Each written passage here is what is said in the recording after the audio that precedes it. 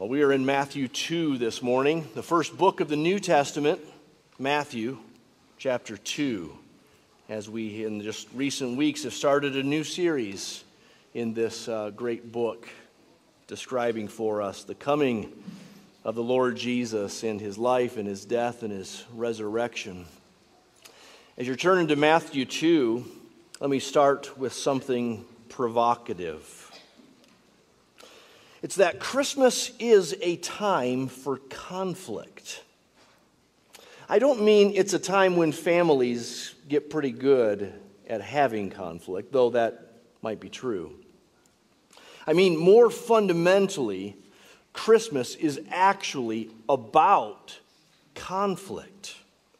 Jesus was born into conflict. His birth elicits conflict. This is the forgotten fundamental element of Christmas. We like to emphasize Christmas cheer and warmth and celebration and childlike wonder and awe. And I love all of that. I don't propose that we have any less of the happy and hopeful in our Christmas celebrations.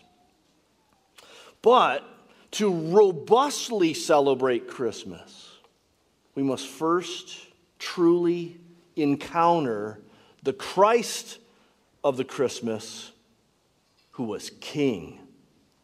Not just a cute baby and not just a Savior. The arrival of this King is a fork in the road for all history, for all humanity. We see this in Mary's Magnificat in Luke 1, that song in response to the angel's news that she was bearing the promised Messiah. Listen to this, it just goes back and forth. Mary says, "His mercy is for those who fear him, but he has scattered the proud. He has brought down the mighty from their thrones and exalted those of humble estate. He's filled the hungry with good things, but the rich he has sent away empty." The same can be seen in Simeon's words in Luke 2, when he finally gazed upon that long-awaited child and said, "This child is appointed for the fall and rising of many, a sign that is opposed, so that thoughts of many hearts will be revealed." Yes, Jesus came to bring peace. And so we rightly read of and sing about the angels who announced to the shepherds, "Peace on earth, goodwill to men." But Jesus himself later said that he didn't come to bring peace, but a sword. He came to divide families when some of them believe and the others don't. We see this tension, this conflict, this fork in the road, this division of history, division of humanity, so vividly in Matthew 2. A tale of two kings. It's the story of the wise men and Herod and Jesus. And you might think, wise men, two kings? I thought there were three kings. The song goes, Ryan, "We three kings of Orient are." Well, sorry to ruin the song for you. But the wise men weren't kings, and we don't know if there were three of them. There could have been 2 or 10, or we don't know. So when I say a tale of two kings, I'm not referring to the wise men at all. I mean, Matthew 2 is really about these two kings, King Herod and King Jesus. And the wise men actually play a supportive role in highlighting this contrast between the two kings in the story, Jesus and Herod. Or to put it another way, it is King Herod's resistance to, in opposition to, the true King Jesus that shows us this dividing line I've been speaking of. That shows us this Christmas conflict we've been talking about. It shows us that Christmas can be threatening, especially if we're intent on protecting our own little kingdoms. So let's read the whole chapter together. Matthew 2. Now after Jesus was born in Bethlehem of Judea, in the days of Herod the king, behold, wise men from the east came to Jerusalem, saying, "Where is he who was born, King of the Jews? For we saw his star when it rose and have come to worship him." When Herod the king heard this, he was troubled, and all Jerusalem with him. And assembling all the chief priests and scribes of the people, he inquired of them where the Christ was to be born. And they told him, "In Bethlehem of Judea, for so it is written by the prophet, and you, O Bethlehem, in the land of Judah, are by no means least among the rulers of Judah, for from you shall come a ruler who will shepherd my people Israel." Then Herod summoned the wise men secretly and ascertained from them what time the star had appeared. And he sent them to Bethlehem, saying, "Go and search diligently for the child, and when you have found him, bring me word that I too may come and worship him." After listening to the king, they went on their way, and behold, the star that they had seen when it rose went before them until it came to rest over the place where the child was. When they saw the star, they rejoiced exceedingly with great joy. And going into the house, they saw the child with Mary his mother, and they fell down and worshipped him. Then opening their treasures, they offered him gifts, gold and frankincense and myrrh. And being warned in a dream not to return to Herod, they departed to their own country by another way. Now when they had departed, behold, an angel of the Lord appeared to Joseph in a dream and said, "Rise, take the child and his mother, and flee to Egypt, and remain there until I tell you, for Herod is about to search for the child to destroy him." And he rose and took the child and his mother by night and departed to Egypt, and remained there until the death of Herod. This was to fulfill what the Lord had spoken by the prophet, "Out of Egypt I called my son." Then Herod, when he saw that he had been tricked by the wise men, became furious. And he sent and killed all the male children in Bethlehem and in all the region who were 2 years old or under, according to the time that he had ascertained from the wise men. Then was fulfilled what was spoken by the prophet Jeremiah.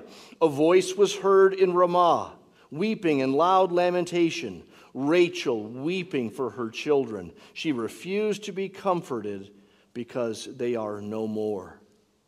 But when Herod died, behold, an angel of the Lord appeared in a dream to Joseph in Egypt, saying, "Rise, take the child and his mother and go to the land of Israel, for those who sought the child's life are dead." And he rose and took the child and his mother and went to the land of Israel. But when he heard that Archelaus was reigning over Judea in place of his father Herod, he was afraid to go there. And being warned in a dream, he withdrew to the district of Galilee. And he went and lived in a city called Nazareth, so that what was spoken by the prophets might be fulfilled, that he would be called a Nazarene. As I said, it's a tale of two kings. Of course, it's not just a tale. It's not a myth. It's history. But it is a story. You have two kings and two kingdoms contrasted in a number of ways. And you probably noticed as well that there are a number of Old Testament scriptures referenced and said to be fulfilled in the passage. But it might be easiest to chart our course as we discuss this together along the plot line of the story. And there are 4 parts to that. First, the true king is pursued. The true king is pursued, and a rival king is threatened by that. Now, this first point will take a good bit of time because we need to establish up front who and what is involved here. Who are these people, and what is this star? Who are the wise men? I've already said that they weren't kings, and we don't know how many there were. But that phrase, wise men, might also be misleading. They were magi, as some translations have. And magi were something like philosophers / kingly advisors / seers / interpreters of dreams / magicians. They were students of the stars. You can think of them being as something between astrologers and astronomers. Thankfully, in our day, there's a clear difference between astrologers and astronomers. But in their day, it wasn't so clear. The star-gazing experts were also the predictors of things. And these guys were interested in every bit of information, every source of information they could get their hands on. They collected prophecies, and they studied the stars carefully. Apparently, they were willing to consider even the prophecies from our Old Testament Bible.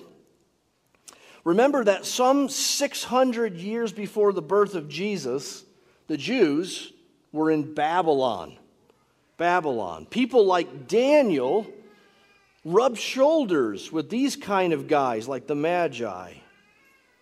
And so it's likely that Magi knew of prophecies like this in Numbers 24. Back in Numbers 24, there was a prophet there, Balaam. He was a shady prophet, but here he rightly spoke of one to come like this. He says, I see him, but not now. I behold him, but not near. A star shall come out of Jacob. A scepter shall rise out of Israel. One from Jacob shall exercise dominion. So, watching the stars with these kind of scriptures in hand, these magi had come to await a great king coming out of Judea. And then one day they saw something so momentous, so unusual, something that wasn't normally there, and likely they connected what they saw to that prophecy in Numbers 24, a star rising. What was this star? Well, we don't know for sure. It doesn't have typical star-like properties. Stars don't rise. This one rises, disappears, reappears, and moves again. Some say that this was a purely supernatural thing. And certainly God could do that. God could put a bright light somewhere in the sky and move it around. That's not beyond his capabilities. A book by Colin Nichol just came out in the last decade or so called The Great Christ Comet makes a strong case for it being a comet that actually appeared around 5 or 6 BC. But whatever it was, God was behind it. That's what matters. It was clearly a sign, and the Magi took it as such. And so they set out in the direction of the star. It leads them to Jerusalem, the Jewish capital city. It would have been about a 900-mile journey for these wise men if they were coming from Babylon, and they probably were. That's a journey that would have taken at least a month or two. And it would have been no small group. You probably picture 3 guys on 3 camels. But picture an entourage instead. An entourage with supplies and servants and protection and comforts. So there was no small amount of preparation to go, no small amount of effort in traveling, no small footprint once they arrived in Jerusalem. Just their arrival would shake up the town. Something is afoot. And not to mention their question to King Herod, verse 2. Where is he who was born King of the Jews? For we saw his star when it rose and have come to worship him. When Herod the king heard this, he was troubled. He was troubled. In fact, that Greek word behind troubled is like jolted, shocked, terrified. It's a word used when people think that they saw a ghost. Herod was terrified. Why was he terrified or troubled? Well, because that happened to be Herod's title, King of the Jews. He wasn't Jewish. He was actually Arabic by heritage, but he had identified with the Jewish religion in these days and gotten behind it, at least conveniently so.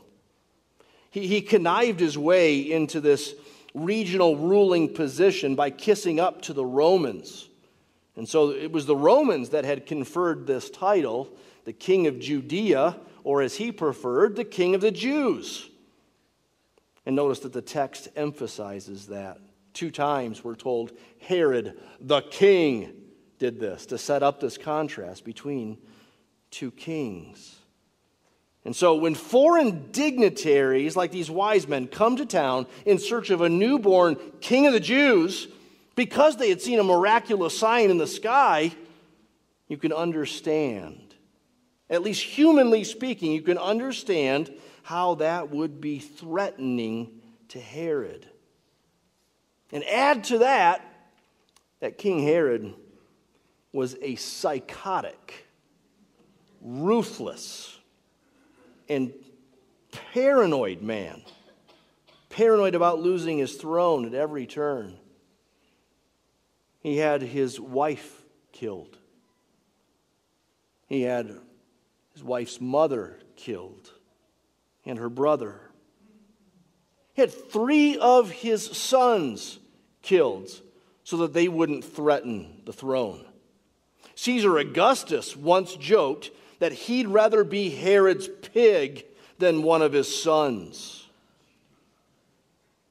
So Herod, troubled about these wise men and their question.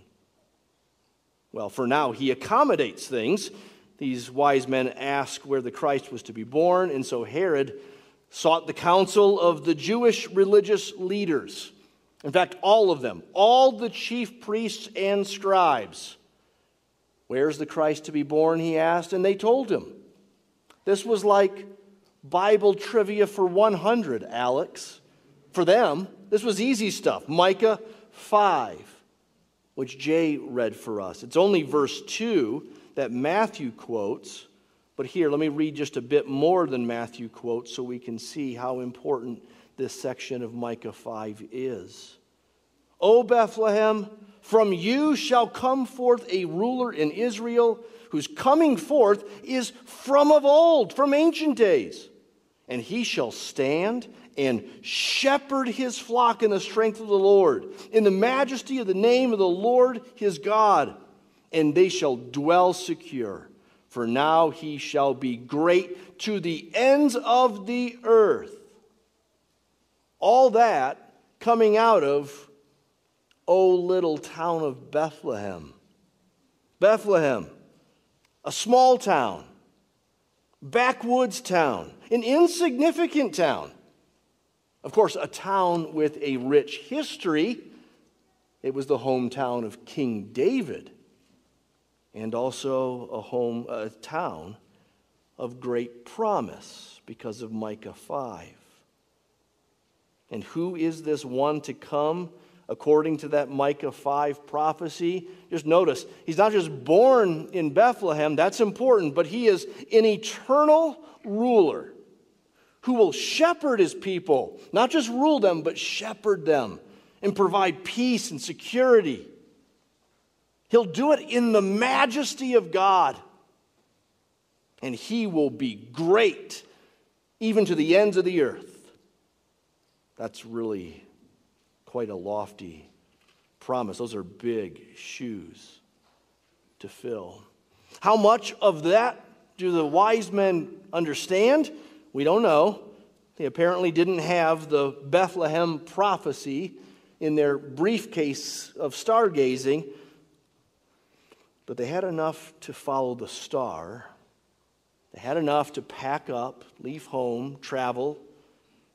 And they knew enough to get to Jerusalem and to ask questions, and from there to pursue Him some more. This king is to be pursued. We are to pursue Him. Thankfully, you don't have to go to Jerusalem to ask questions about Him. But we should be willing to go to great lengths, with great effort, to pursue Him. Are there questions you have about Him? Ask someone. Are you here today? You're not a Christian. Maybe you haven't been in a church ever or not in a long time. Well, this is a great place for you to be. This is a great place for you to bring your questions and your doubts as you begin to pursue Him. And Christian, keep pursuing Him. Keep pursuing Him. This is how we came to Him, and this is how we keep seeking Him. Secondly, the true king is to be worshiped. He's to be worshiped. The wise men went to Bethlehem. They saw the star reappear and then seem to set over a single house. And it says then, verse 10, they rejoiced exceedingly with great joy. And they went into the house, they saw the baby, and they fell down and worshiped Him. They offered gifts, gold, frankincense, and myrrh. Catch the themes here. Joy and worship and gifts, all from those who are far off. Those from nations far away. Those who were not likely to find the Savior, let alone fall and worship Him. And all that seemed to be foretold back in Isaiah 60.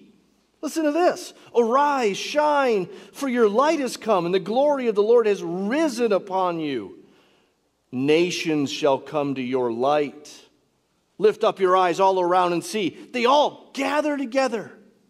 Then you shall see and be radiant. Your heart shall thrill and exult. The wealth of the nations shall come to you. A multitude of camels shall come.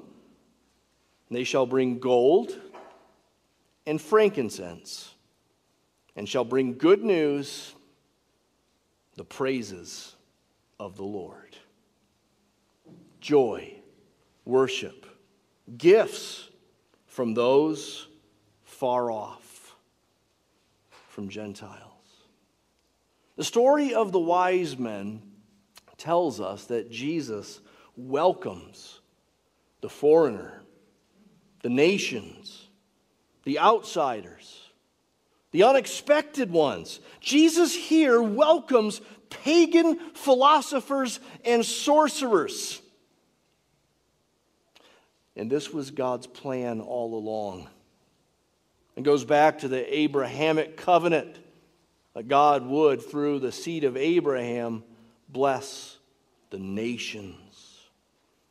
Of course, it's how the book of Matthew ends, going to the nations. Jesus sends His disciples out on mission. He says, go into all the world and make disciples of all nations. But we often forget that it's also right here at the beginning of Matthew's book.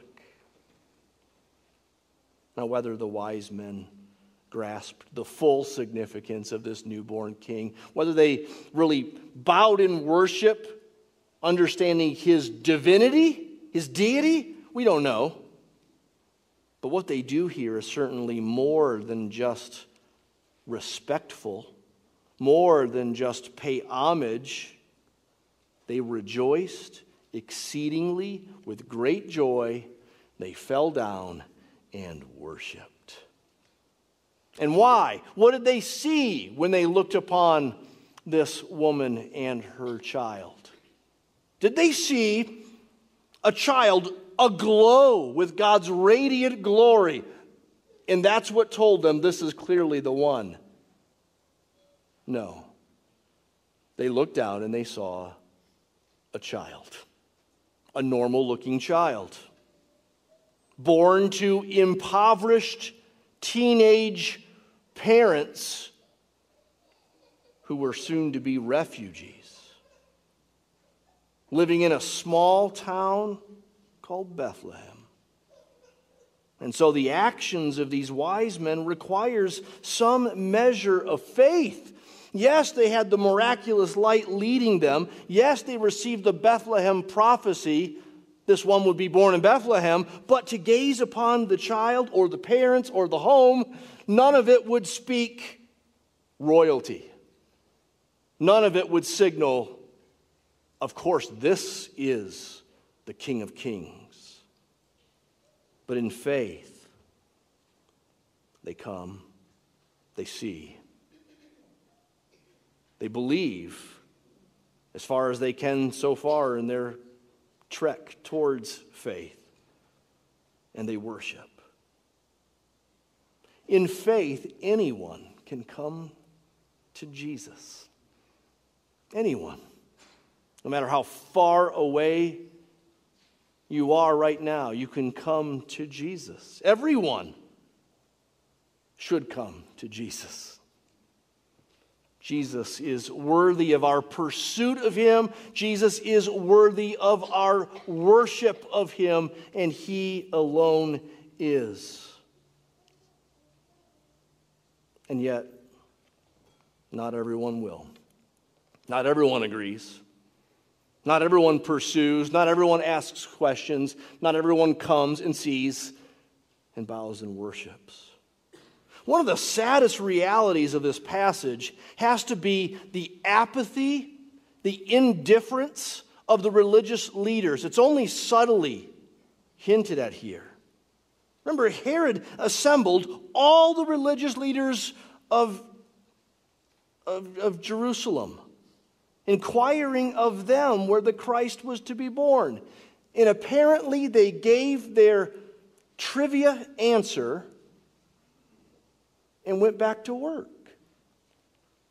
There was no follow-up. They gave their answer and seemed to be content to leave it at that. No follow-up question to King Herod. Wait, why do you ask this? Is there something afoot? Is there something we should know about? No. They simply yawned, went back to their Bible study and their temple duties. Charles Spurgeon points to the irony of the passage. He says, those far off drew near, and those seemingly near proved to be far off. And that couldn't be more true of Herod. Thirdly, the true king is opposed. He is opposed as this pretend king turns murderous. Verse 13 tells us that Joseph was warned in a dream to flee Bethlehem because Herod was about to search for and seek to destroy the child. So apparently his ploy to get the location of the child king from the wise men in order to worship him, he said, verse 8, apparently that was just a ploy. But Joseph was warned, and so Joseph did what the angel instructed, and he took Mary and Jesus to Egypt. This is reminiscent of another Joseph story with a different Joseph. The last 1/4 of the book of Genesis is devoted to the story of Joseph, a guy who received dreams and from Egypt was integral in preserving the promised line of the Redeemer. That's the point of the story of Joseph in Genesis. And it's no coincidence that Matthew is showing us another Joseph who receives dreams and from Egypt preserves the promised child. But it's not to a place like that Matthew directs our attention as he directs our attention back to the Old Testament.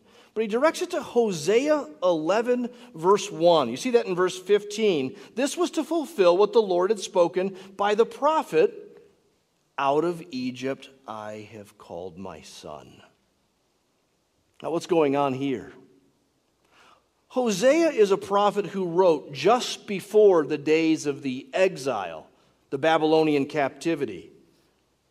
And through the prophet Hosea, God was saying to his people that there's this pattern in his plan that's being repeated. Out of Egypt I have called my son. My son there is the nation Israel. Out of Egypt refers to that time in the book of Exodus, in the days of Moses, where God redeemed his people out of Pharaoh's slavery. Out of Egypt I have called my son.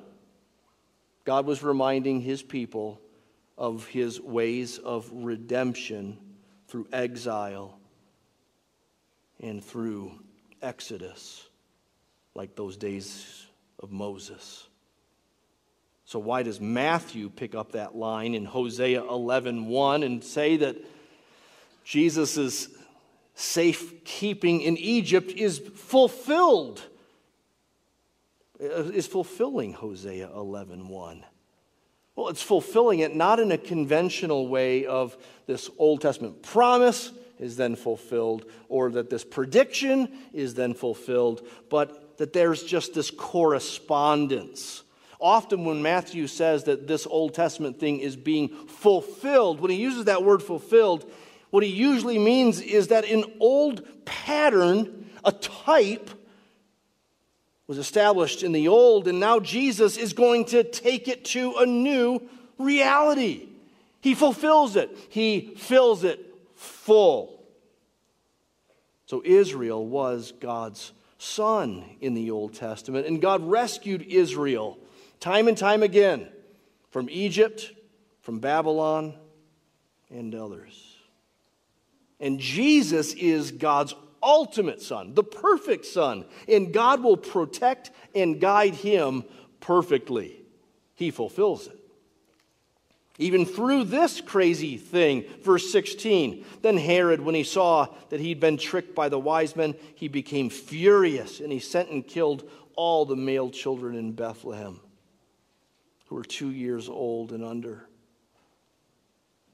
Herod's fury and rage became so great that he had no patience for a surgical hunt for the child that he wanted dead. And so he had all male children, 2 years old and younger, murdered. Verse 17, then was fulfilled what was spoken by the prophet Jeremiah. And here he quotes Jeremiah 31, verse 15. And it's another one of those Old Testament quotes where at first it doesn't seem to have anything to do with Jesus. A voice was heard in Ramah, weeping and loud lamentation. Rachel weeping for her children. She refused to be comforted because they are no more. What's going on here? Well, Jeremiah was a prophet in the days of the exile, the Babylonian captivity. And here he paints a picture of the town of Ramah, where many Jews were taken captive by the Babylonians. It was that crucible moment, that crucible place where Babylonians said, that dad is going here and that kid is going over there. Families were torn apart, taken into slavery to a foreign land. And so rather poetically, Jeremiah imagines Rachel, that matriarch of Genesis, who was buried not far from Ramah. He imagines her weeping with loud lamentation at the deportation of God's people. In other words, she's weeping from her grave. And Matthew picks up on that and suggests that now, in the murder of the little ones in Bethlehem, there is another moment for great grief and heartache. And yet there is still hope. Jeremiah 31 goes on in the very next verse to talk about hope. Overall, Jeremiah 31 is a chapter that is not dark, but it's hopeful and bright. It ends with the promise of the new covenant. I think we're to take note of that hope and apply it to that dark moment in Bethlehem. The murder of the innocent children was breathtakingly sad, and Rachel weeps. But it is far from the last page in the story, because in the process, Jesus is being rescued, and he will soon save the world. This pattern is all over the Bible. Matthew has several quotes and allusions to the Old Testament, as we're noticing. If you feel a little, overwhelmed by that, you feel like this is some thick plowing, well, be comforted with what he didn't include. Let me add some things. This pattern's all over the Bible. Genesis 3, verse 15, that first promise was that the seed of the woman and the seed of the serpent would be at enmity. And of course, the seed of the woman would eventually prevail over the seed of the serpent. But until that happens, there's going to be war. And Genesis 4 shows it in the first offspring. Cain kills his brother Abel. It just keeps going. Pharaoh is executing male Hebrews, the beginning of the book of Exodus. You see it in that battle between David and the blasphemer Goliath. It's conflict.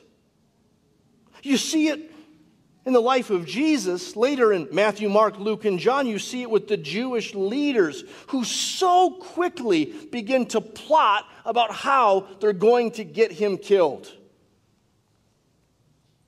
And that's eventually what they do. That's what eventually leads to the cross. But here at the beginning, the shadow is cast. I heard someone say it this week. I don't know who to give credit to, but I heard the cross casts a shadow on the cradle. You see it? Herod is in hot pursuit to take out Jesus. It's what was so vividly described in Psalm 2.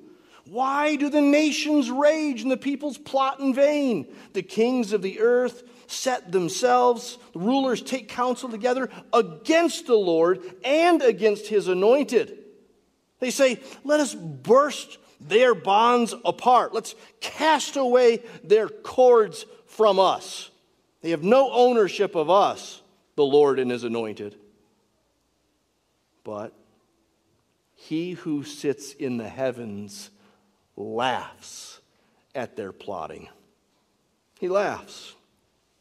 This is what Herod was plotting in Matthew 2, futilely so. There's a lot of history and precedent for it.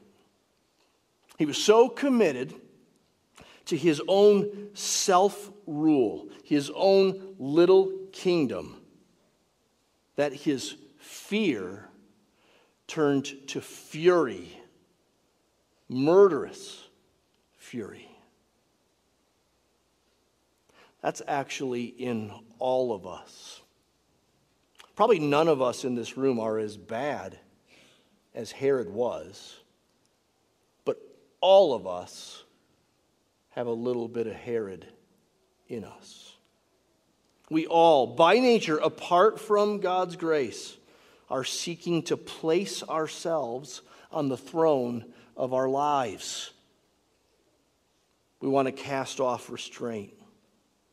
That lie that the serpent told Eve in the garden, you can be like God, has been alive and well in every one of her offspring since.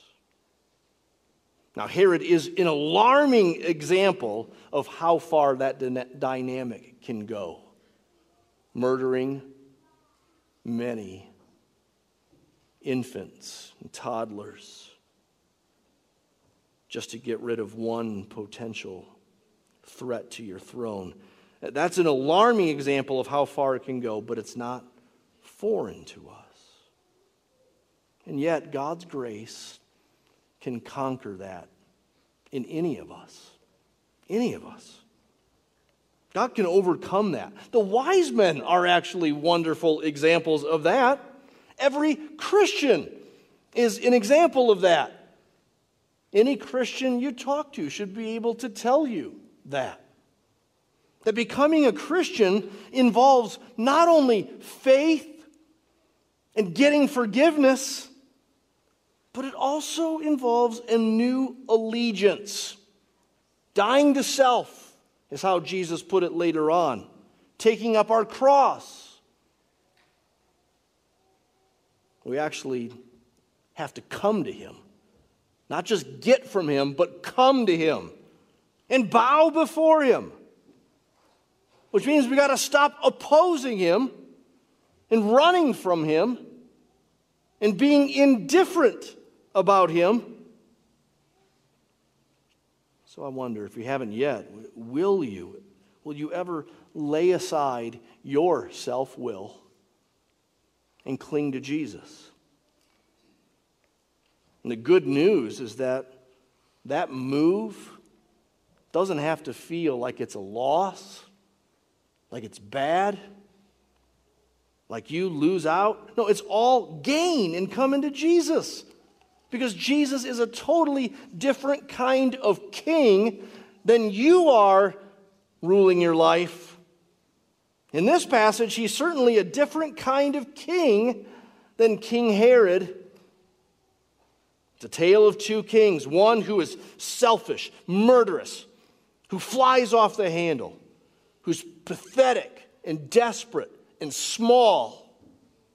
And another king who Matthew goes on to show us, story after story, is compassionate and gracious, gentle, sacrificial. Herod killed to protect his little kingdom, and Jesus died to let us share in his glorious kingdom. And he invites you to come in. He'll say in chapter 11 of Matthew, "Come to me, all you who are weary and heavy laden, and I will give you rest. I am gentle and lowly in heart. Come to me and you will find rest for your souls." Now lastly, and quickly, we flip the coin and we say this: the pretend king is defeated. And with each of these points, there are two sides. There are two kings being contrasted. And here, the pretend king is defeated as the true king is preserved. Now, I won't reread the last paragraph for us. It has another dream or two. It has another escape or two. It explains to us why Jesus, who was born in Bethlehem, was actually raised in Nazareth, a town that was even more small, more backwoods, more overlooked and insignificant than Bethlehem was. It anticipates the later complaint that some have when Jesus is an adult. They say, "Can anything good come out of Nazareth?" The last paragraph, verses 19 to 23, brings this part of the story to a conclusion, showing us that God protected Jesus all the way through. God protected Jesus all through Herod's final days. Herod, like all other kings, died. He eventually died. They all die. And they will not escape a reckoning. There will be justice for those male children in Bethlehem. All pretend kings, all would-be kings will have their pathetic self-made kingdoms ripped out of their hands eventually. Now, Jesus died too, but not in defeat. He died and he rose victoriously. God didn't protect him from the cross, but God did protect him through the cross. His death wasn't accidental or unfortunate. He laid down his life. It was all according to plan. The shadow of the cross was laid across that birth scene in his earliest days. He came to die, and he died sacrificially. He died in our place. He died for us. He died for our sins. He died deserving no death, but taking the death we deserve. What a king. What a king. Why would we ever look to another king? Why would we ever make ourselves king? Jesus died to forgive us of our sins, but he also died to free us from ourselves. Aren't you sick of the hollow, empty, self-king-making efforts that you've given your life to? Jesus invites you to come to him and bow and worship. He'll take no gifts as a payment for his grace, but there is no gift that is too great, too rich for this king who deserves our all. Until we get that, Christmas represents a conflict, a confrontation, a parting of the ways, a fork in the road, a division of all humanity. This king has come, and there's no going back. And this king will come again. And every knee will bow, every tongue will confess that Jesus Christ is Lord. We find a number of responses to Jesus' arrival in our passage. I wonder where you see yourselves. Some were troubled, but nothing more is said about them. Maybe it wasn't a troubling that led to salvation. Some were indifferent, apathetic, even though they knew the religious answers. They knew the Bible trivia. And it wasn't enough for them to keep pursuing, keep asking, and seeing and believing. One in the story was full of murderous rage.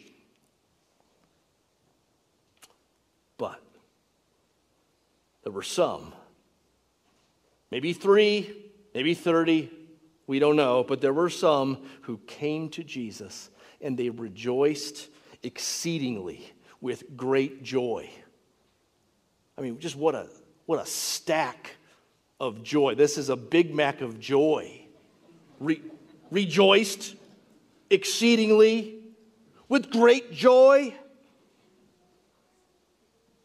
They worshiped. I invite you to do that today. And Christian, let me just say quickly, there is still a conflict taking place in this world. Psalm 2 is still in effect. The nations do rage. But God will see us through it. Even when it feels like we're hanging on by a thread, even when it feels like we are on the run from threat, even when it feels like we're refugees.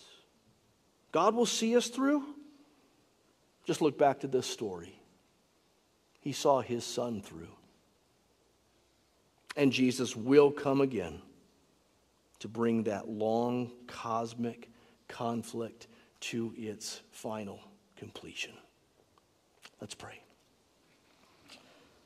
Yes, Lord, we thank you for your word and for your marvelous, grand plan, for the fulfillment of promises and patterns from long ago, for your plan to raise up kings, even wicked ones, for your purposes,